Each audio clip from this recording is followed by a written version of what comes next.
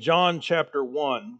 And a few weeks ago, we started a series on the voice, looking at the voice, and we saw the significance of our voice.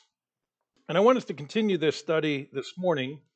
Remember, the word voice is used in 456 verses in the Bible, and we looked at some of those uses last time. Most of the uses are referring to the voice of the Lord or the voice of men, but we did see it refers to other voices last time. The voice of blood, Abel's blood, the voice of floods, the voice of animals, the voice of the heavens, and several other uses throughout Scripture, and each of them with a significance.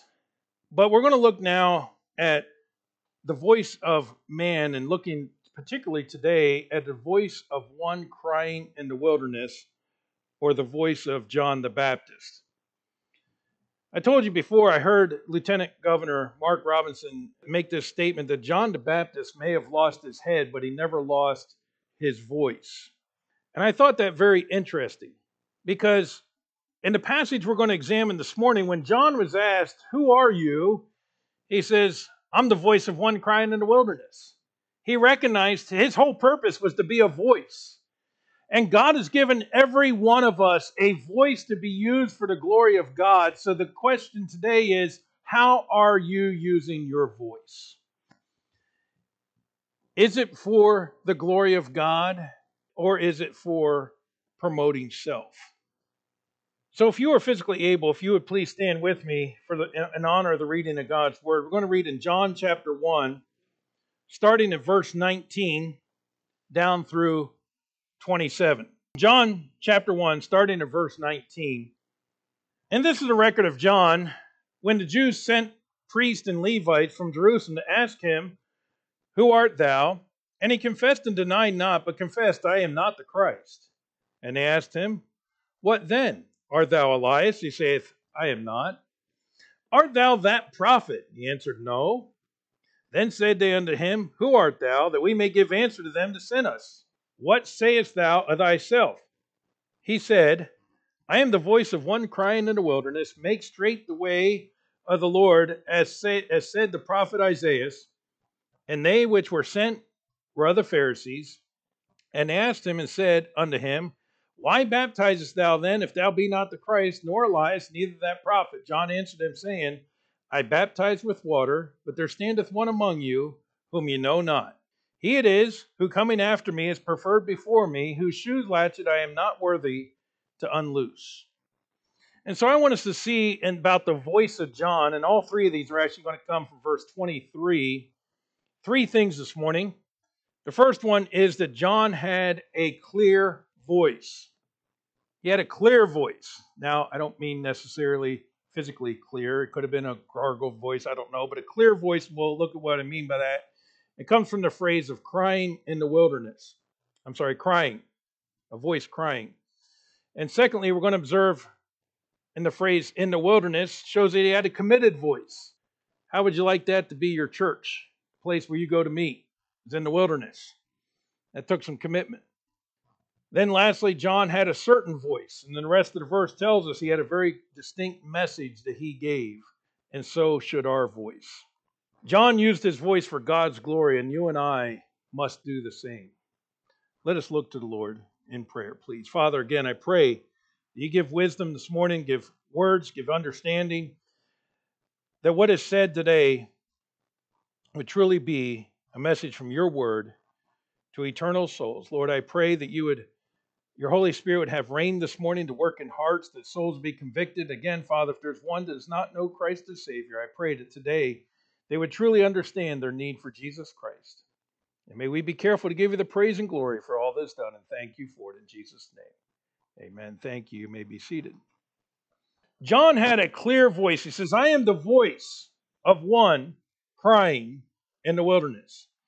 So he recognized that he was a voice.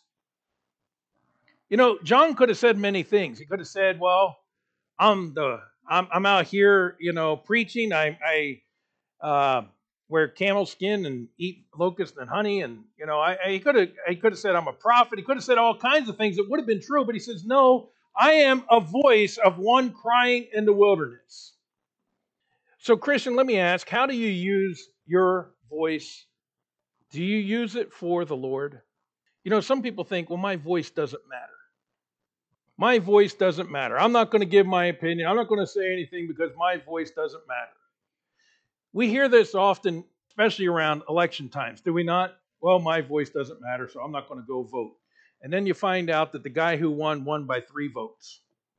Really? Your voice didn't matter? Yes, it does. Well, people don't care, so I'm not going to talk or whatever. You know, we get all these attitudes of people don't really want to hear about Jesus, so I'm not going to talk about him. But folks, they need to hear about him. Now, I'm not saying, you know, be rude and whatnot, but I'm saying, should we not be speaking the things of God, no matter where we are? Take an opportunity to share the truths of God's word, share with them Jesus Christ. Remember, the response of others is not your responsibility. Well, if I share the gospel with them, they're not going to listen. Is that for me to judge? Is that my responsibility? No, my responsibility is to share the gospel with them. You see, John was not trying to hide who he was. They asked him, you go back, he's asked him, are you Elias? Or that would be Elijah. Nope. Are you that prophet? And some think that that might have been Jeremiah or some other place. He says, nope, that's not who I am. Verse 22, who art thou? We may give an answer to them to send us. What sayest thou of thyself? He says, I'm a voice of one crying in the wilderness. He knew that his purpose was to be the forerunner of Jesus Christ. And he was willing to share that.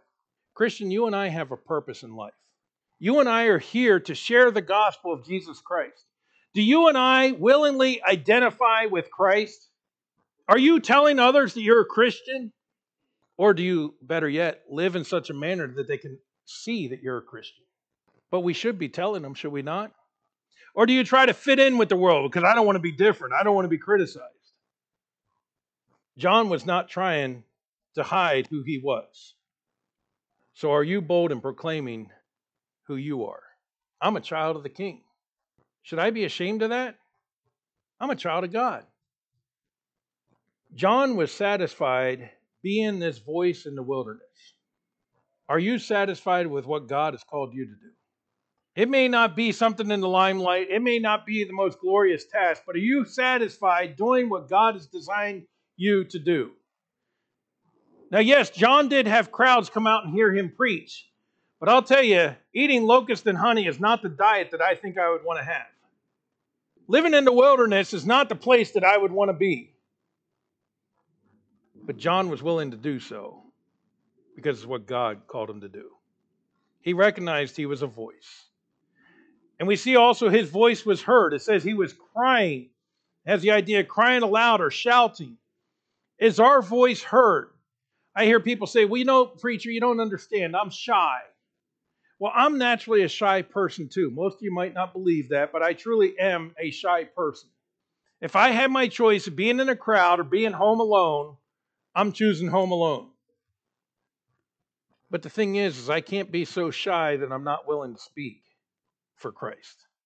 I can't be so shy that I'm not willing to go out of my comfort zone to welcome people here. This morning, Sarah's here visiting and has a friend with her. And I've forgotten your name that fast. Sean, thank you. But you know, did I know Sean before I went up and I started talking to him? No. Do I know a whole lot about Sean now? No, I don't. I hope Sean's not getting embarrassed me talking about him. But the thing is what I find is, you know, if I just walk by Sean and, oh, I'm too shy, I'm not going to talk to him, he'd be like, well, that's a real welcoming preacher. So I got to go out of my way, not that it was an imposition to come and talk to you, but it's uncomfortable because I don't know you. But how would I ever get to know Sean if I didn't go talk to him? You know, there was a day when I didn't know Charlie and I didn't know Ed and I didn't know any of you, but we talked and we got to know each other, right? But if we never started, where would we be? Well, the point being this, stop using excuses. Many people are naturally shy, but we got to get out of our comfort zone to get to know others. And don't assume things about others till you actually get to talk to them and know them. Remember this, If you use the excuse, I'm too shy to talk to somebody, 2 Corinthians 4, 3 and 4, but if our gospel be hid, it is hid to them that are lost, in whom the God of this world hath blinded the minds of them which believe not, lest the light of the glorious gospel of Christ, who is in the image of God, should shine unto them. If I refuse to speak of Christ, they may never hear. If I refuse to speak of Christ because I'm too shy, they may never hear. But you know something else about this clear voice? Others recognized he had a clear voice. In Matthew chapter 3 and verse 5, we're told, then went out to him Jerusalem and all Judea and all the region about Jordan. Now that's pretty interesting because John is out there in the wilderness. And you see pictured up there today a desert, because that's what a wilderness is, a desert place. So how would you like to leave the nice comfort city that you're living in and go out to the desert to hear the preacher? You know, I just imagine in today's society, if we were to say, hey, we're going to have a big services, and we're going to go out in the middle of the desert, and that's where we're going to set up the tent, and we're going to ask everybody to come out, that we probably would not be very well attended, because everybody's going to be like, yeah, I'm not going. Not going to the desert to go hear preaching. But then, because John had a clear voice, the people said, hey, you know what? Let's go ahead and travel out to the desert. And they didn't get in their cars, by the way, and drive there. Most of them probably walked. Maybe they had animals to ride on, but for the most part, they would have walked there to go hear this preacher, because there was something different about him, something unique, something that needed to be heard, and they understood that guy has something to say. We better go hear what he has to say. Christian, do your and my life draw others to Christ? Do your and my life, are we living our lives in such a way that others say, there's something to what they have to say, I need to hear more of it? Again, Christian, this is what it means to be separated from the world, that we are to be different, that we're to be living by faith in Jesus Christ. We're to be trusting Him by day in such a manner that others are like, I don't understand. Everybody in the world is living in fear, and you're not. Everybody's panicking, and you're not. Everybody is, but you just seem so calm. You're so assured. Well, yes, and let me tell you, it's not because of me. It's because of Jesus Christ. But you know what? We're afraid to talk of Him. Well, you know, they say we're not supposed to talk religion at workplace. Well, here's a good point for you. If you're a born-again believer, you don't have religion, you have a relationship. So you're talking about your friends. So it's okay to talk about your friends, and you can talk about Jesus Christ at work. You say, well, I might get in trouble. Let me ask a question. And I understand some of your jobs, they say, you know, you're not supposed to talk religion and politics. Matter of fact, our city manager was sitting down with me. He goes, normally I don't talk religion and politics with people. He goes, but you seem to be maybe the exception, because that's what you do, both of them. I'm like, okay. Anyhow, we get this attitude of we're not supposed to talk about God. Well, God said I can talk about God, and God's rule is greater than man's rule. John didn't care. He was going to preach the truth. You know, those that came out to hear him may have not have recognized him as the forerunner of Christ, and obviously did not, because they're asking, who are you? What are you doing out here preaching? But they did recognize he had something to say. So not only did John have this clear voice, but John also had a committed voice. John had a committed voice. Hold your place here in John. Put a marker there or something. And let's go back to Matthew chapter 11, please. Matthew chapter 11. And I'm going to read a passage here in Matthew 11. And then we're going to focus on some of these verses and the understanding that John had a committed voice. So let's start at verse 1. And it came to pass, when Jesus had made an end of commanding his 12 disciples, he departed thence to teach and to preach in the cities. Now, when John had heard in the prison of the work of Christ, he sent two of his disciples and said unto him, art thou he that should come, or do we look for another?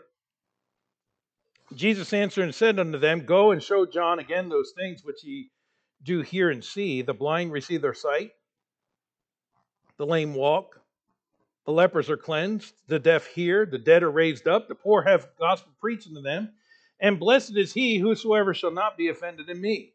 And as they departed, Jesus began to say to the multitudes concerning John, what went ye out in the wilderness to see?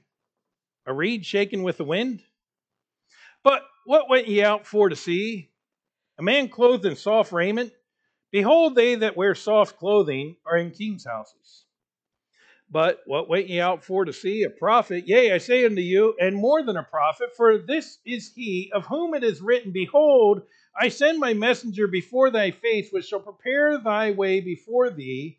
Verily I say unto you, among them that are born of women, there hath not risen a greater than John the Baptist. Notwithstanding, he that is least in the kingdom of heaven is greater than he. And from the days of John the Baptist until now, the kingdom of heaven suffereth violence, and the violent take it by force. For all the prophets in the law prophesied until John. And if ye will receive it, this is Elias, which was for to come. And he that hath ears to hear, let him hear. But whereunto shall I liken this generation? Is like unto children sitting in the markets and calling unto their fellows and say, We have piped unto you, and ye have not danced. We have mourned unto you, and ye have not lamented. John came neither eating nor drinking, and they say, He hath a devil. The Son of Man eateth and drinketh, and they say, Behold, a man gluttonous and a winebibber, and a friend of publicans and sinners, but wisdom is justified of her children. John recognized his place. Crying in the wilderness was not a place of luxury. Are you in the place that God has for you? Many that have been saved for a long time probably have heard the term the 1040 window as a window of latitudes. It's a window on earth that where the gospel, very few missionaries have ever gone to preach the gospel. It's much needed, and it also happens to be some of the harshest climates of the world. The point being is that, Christian, you and I need to be exactly where God has placed us to be. But I want us to look at a few things about John as a voice that is a committed voice here in these verses. Let's go back to verse 7 in Matthew 11. It says, Jesus asked the question, What went ye out in the wilderness to see? A reed shaken in the wind? A reed shaken in the wind, like you ever watch when the winds blow how the grass just sways back and forth and it just does whatever and nothing, no substance to it? Well, that's the idea of what he's trying to say. John was not unsettled or confused, but John was steadfast. He was steadfast. And Jesus compliments him in this. He says, You didn't go out and see some shaken reed, but John was steadfast.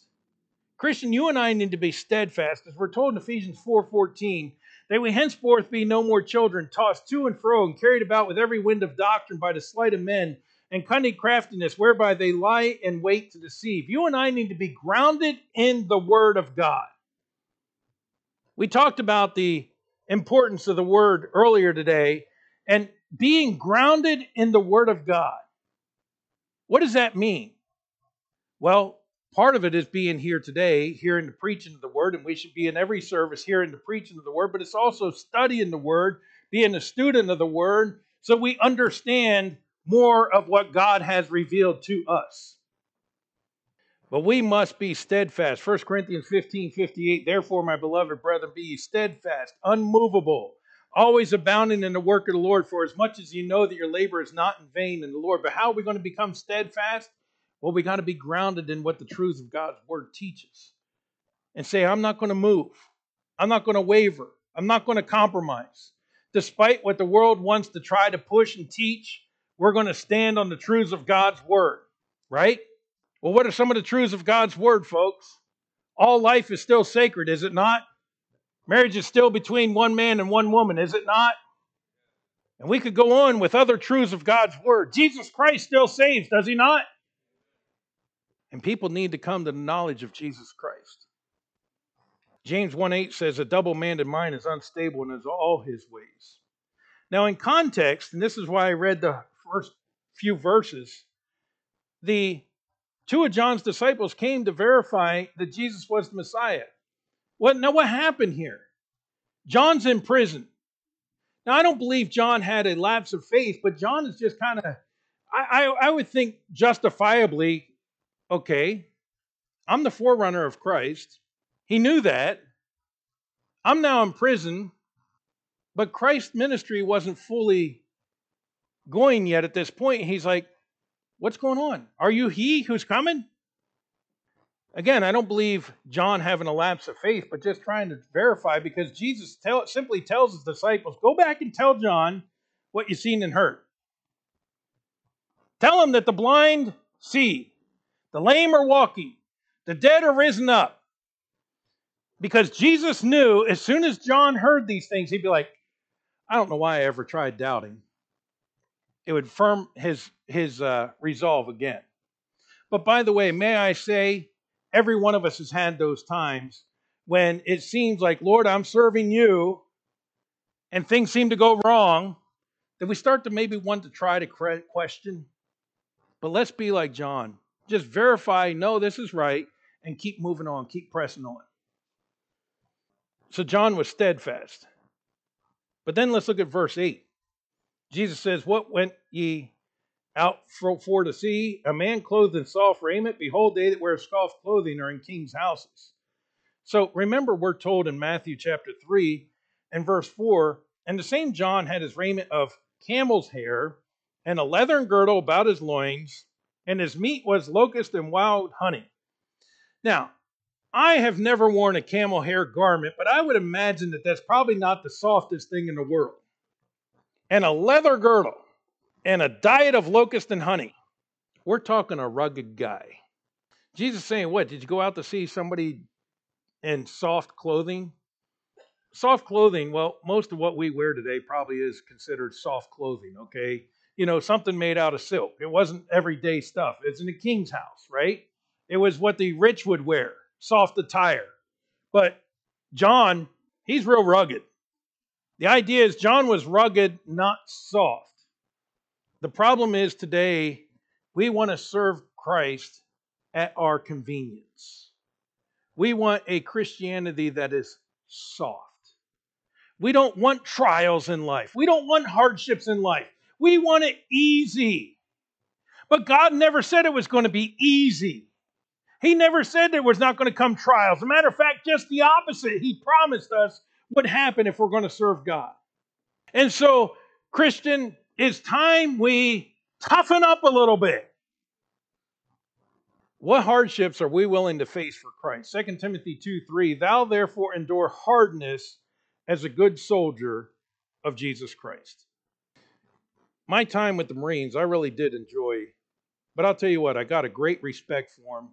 When you go out in the field and you're living in tents or trenches or whatever, and you know, it's rugged, it's dirty, it's hot or it's cold or whatever the case may be, and sometimes it's just downright hard.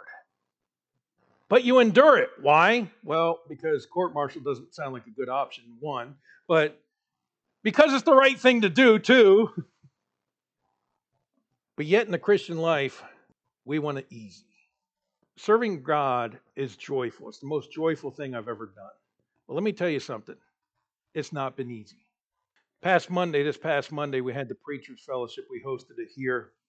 And one of the preachers in one of his messages was saying something about, you know, Monday morning when we get up and we write our resignations, and everybody laughed because you don't know how many pastors have resigned on Monday morning. You don't know how many resignation letters I've written on Monday morning. Why? Because some weeks it's just hard, but you don't quit. You keep going. You keep going. Why? Because someday I'm going to stand before my Lord and Savior, Jesus Christ, and I'm going to give an account of what I've done for him. And as this song says, it will be worth it all. It will be worth it all. Don't you think it was worth it for John to endure this hardness? Then verses 9 and 10, Jesus says, but what went ye out for to see? That sounds southern, doesn't it? What went ye out for to see? A prophet? Yea, I say unto you, much more than a prophet. For this is he of whom it is written, behold, I send my messenger before thy face, which shall prepare the way before thee. John was more than just a prophet. He was the forerunner of Jesus Christ. He knew that specific purpose in life. That he was not just a prophet, but the forerunner of Messiah himself. But understand, the whole time John's ministry, he's preaching repentance. He's preaching to the folks that there's coming one greater than me. He must increase, I must decrease. John's ministry was never about John. John's ministry was all about Jesus Christ. And let me tell you something. You and I, Christian, are not to live for me, for ourselves. We are to live for him. This ministry is not about me. It's about him. And everything we do should be for his glory. Let me ask again, are you satisfied with what God has for you to do? The ministry to which he's called you. But then look at verses 18 and 19. Again, talking about this committed voice.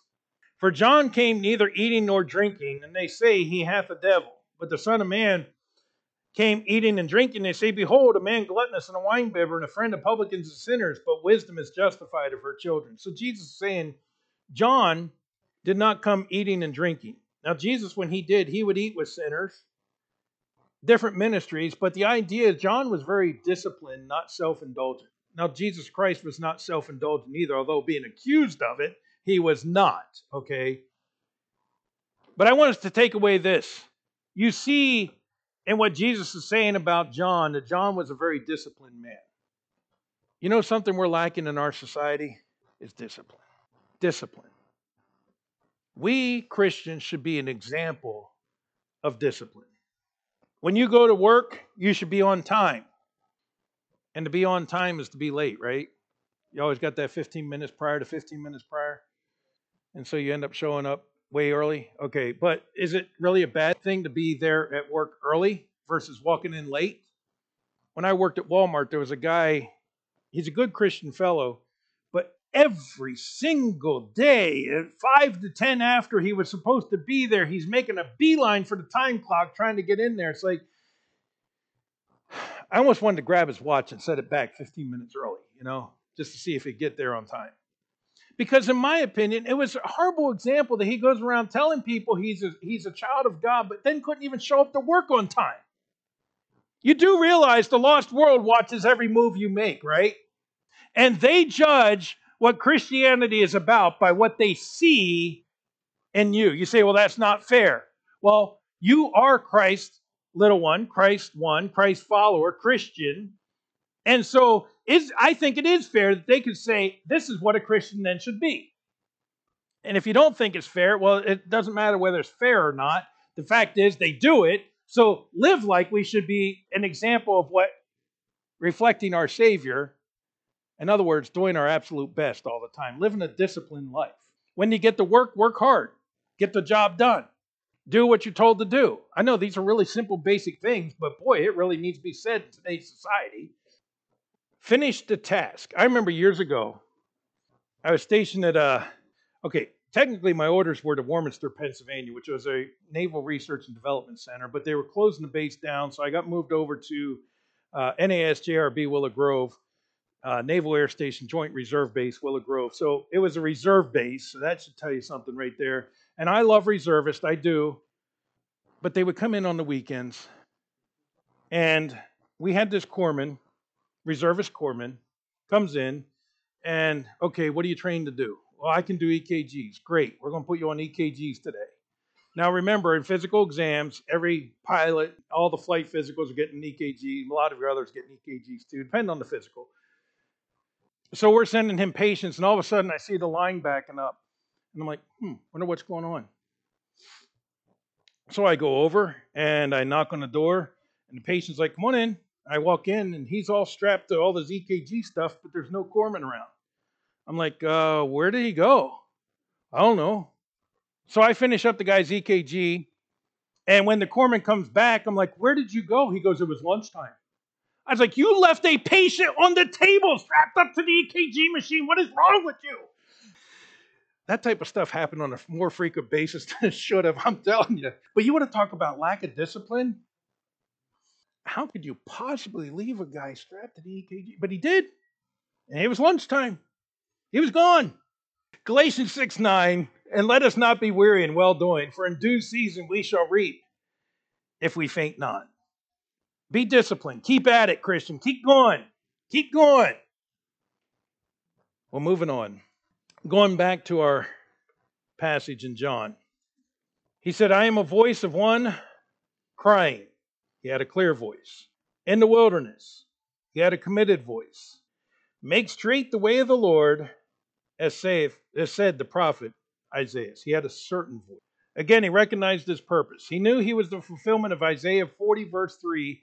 The voice of him that crieth in the wilderness, prepare ye the way of the Lord, make straight in the desert a highway for our God. Make straight the way of the Lord. He was the forerunner. In other words, he's putting down the groundwork for the ministry that Christ is about to do. That's pretty interesting, isn't it? He's the one that went before Christ.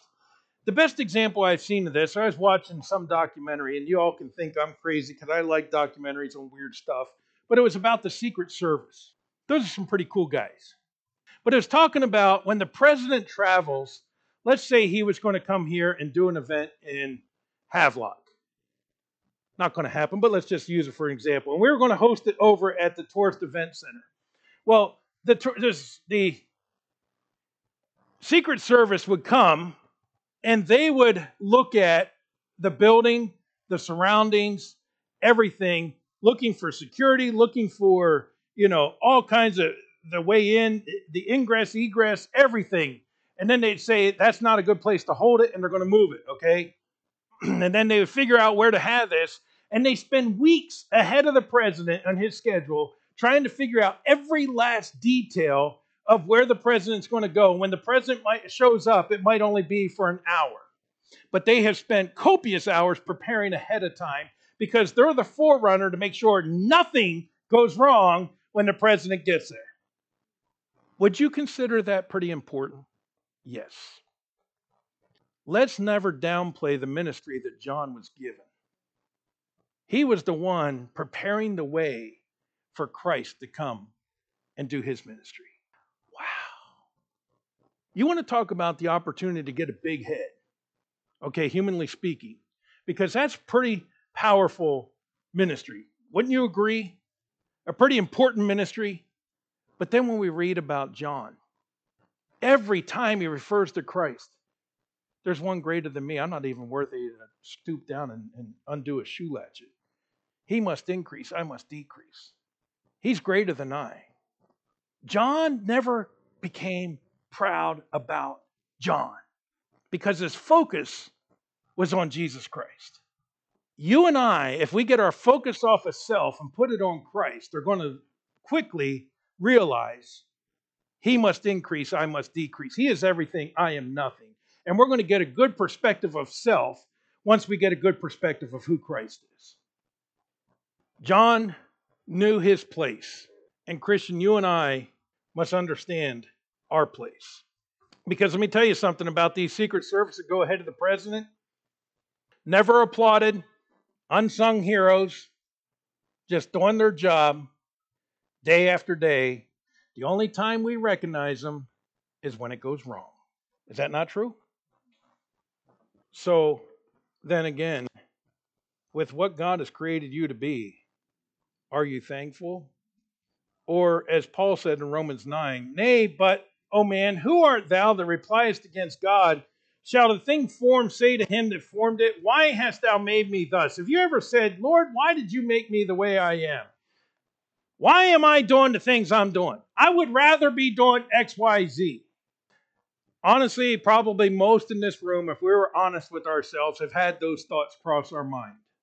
But we need to stop and realize I am the creature, he's the creator. He made me the way he made me for a very specific reason. And instead of complaining about it, I should be thankful for it.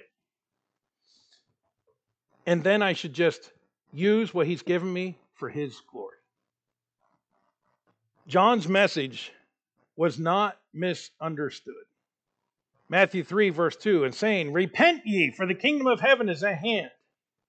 He was very clear in what he was saying, was he not? He preached a message of repentance. He spoke very boldly.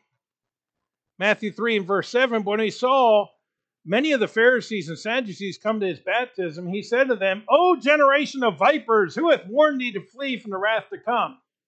Now, most people in that day, when they saw a Pharisee or Sadducee, would be like, oh, hey, Mr. Pharisee, how are you today? You know, kind of like people do with politicians and whatnot. Oh, you're so wonderful. And then they talk about them behind their back. Or like when the CEO comes, everybody wants to, be his best buddy, but then you talk bad about him behind their back. Well, when John saw the Pharisees and Sadducees, he didn't pull no punches. He says, "Hey, vipers, who told you to flee the wrath to come? You self-righteous, pompous Pharisees," because that's what they were. So he called it as he saw it, I guess, right? My point being is he was pretty bold. You say, well, that's pretty ugly of him. No, because they were the religious leaders who were leading people astray, and John was calling them out on it. Which, by the way, Jesus continued to do during his ministry. So it was a good preparation for what Christ was going to do. You see how the forerunner set the way for the Messiah. And if that's not good enough, then John has to stick his nose into politics. And he goes to Herod and say, hey, you're not supposed to have Philip's wife. That's sin. Matthew 3 and 4, for Herod had laid hold on John and bound him and put him in prison for Herodias' sake, his brother Philip's wife. For John said to them, it is not lawful for thee to have her.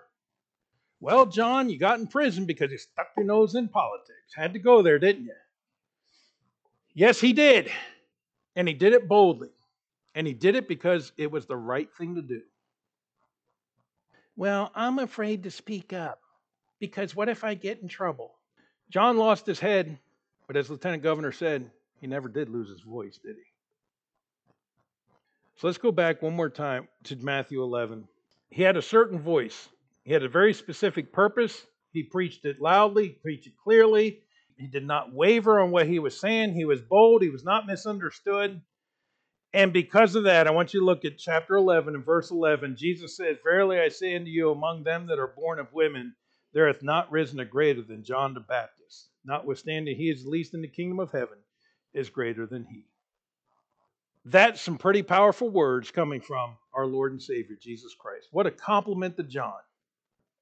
Jesus complimented John for being the voice in the wilderness, for accomplishing his purpose in life, for doing what John was called to do. You know, John's ministry was not a very long ministry. Yet you mentioned John the Baptist, and everybody knows, especially we Baptists, right? But even Jesus himself commended John. Christian, my point that I want to make on this is this. You and I have been given a voice. You and I have been left here to proclaim Jesus Christ. You and I may not be that voice in the wilderness, but we may be the voice in Havelock. We may be the voice in New Bern. Maybe the voice in Newport. Maybe the voice in Eastern Carolina.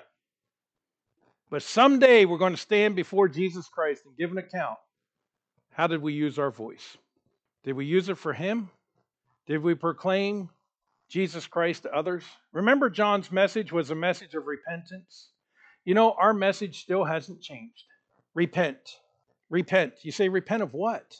Well, I'm glad you asked.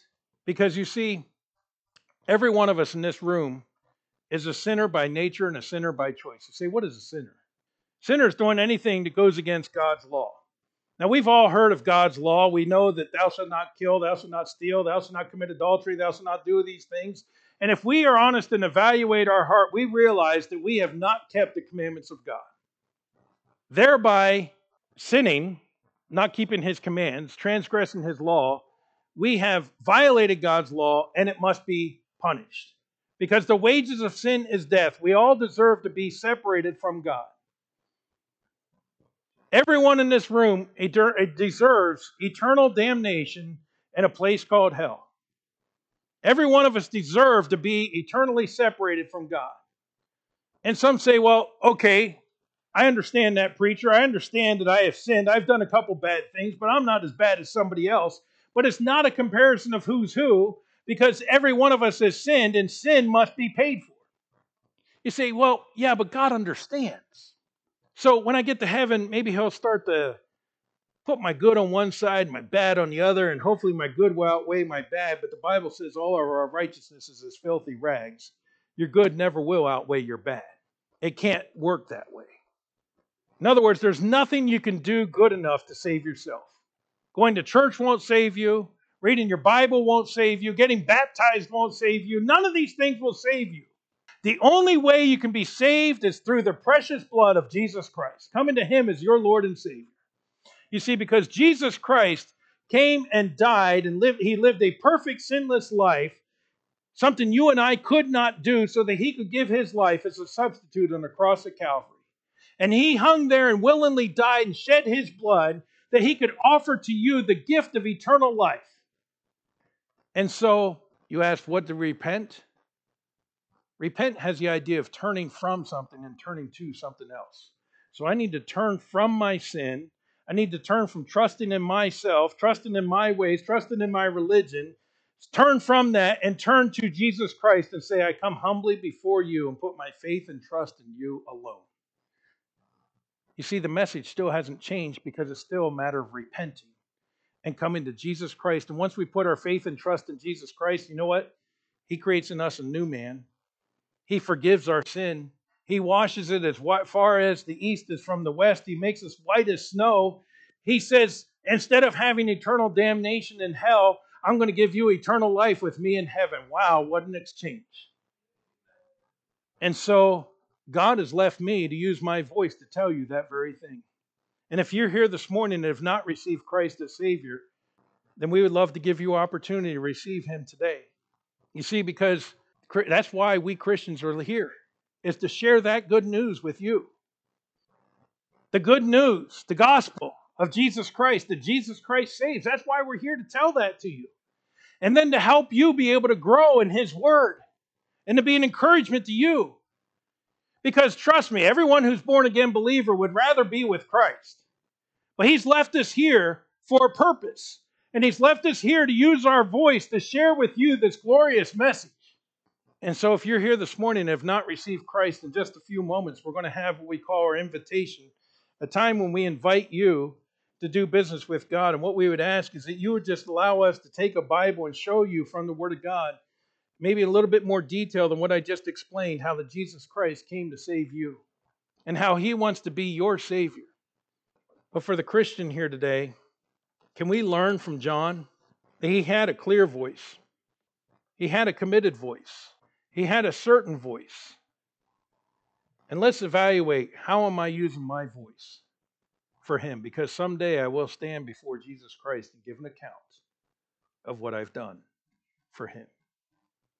Let's bow for a word of prayer.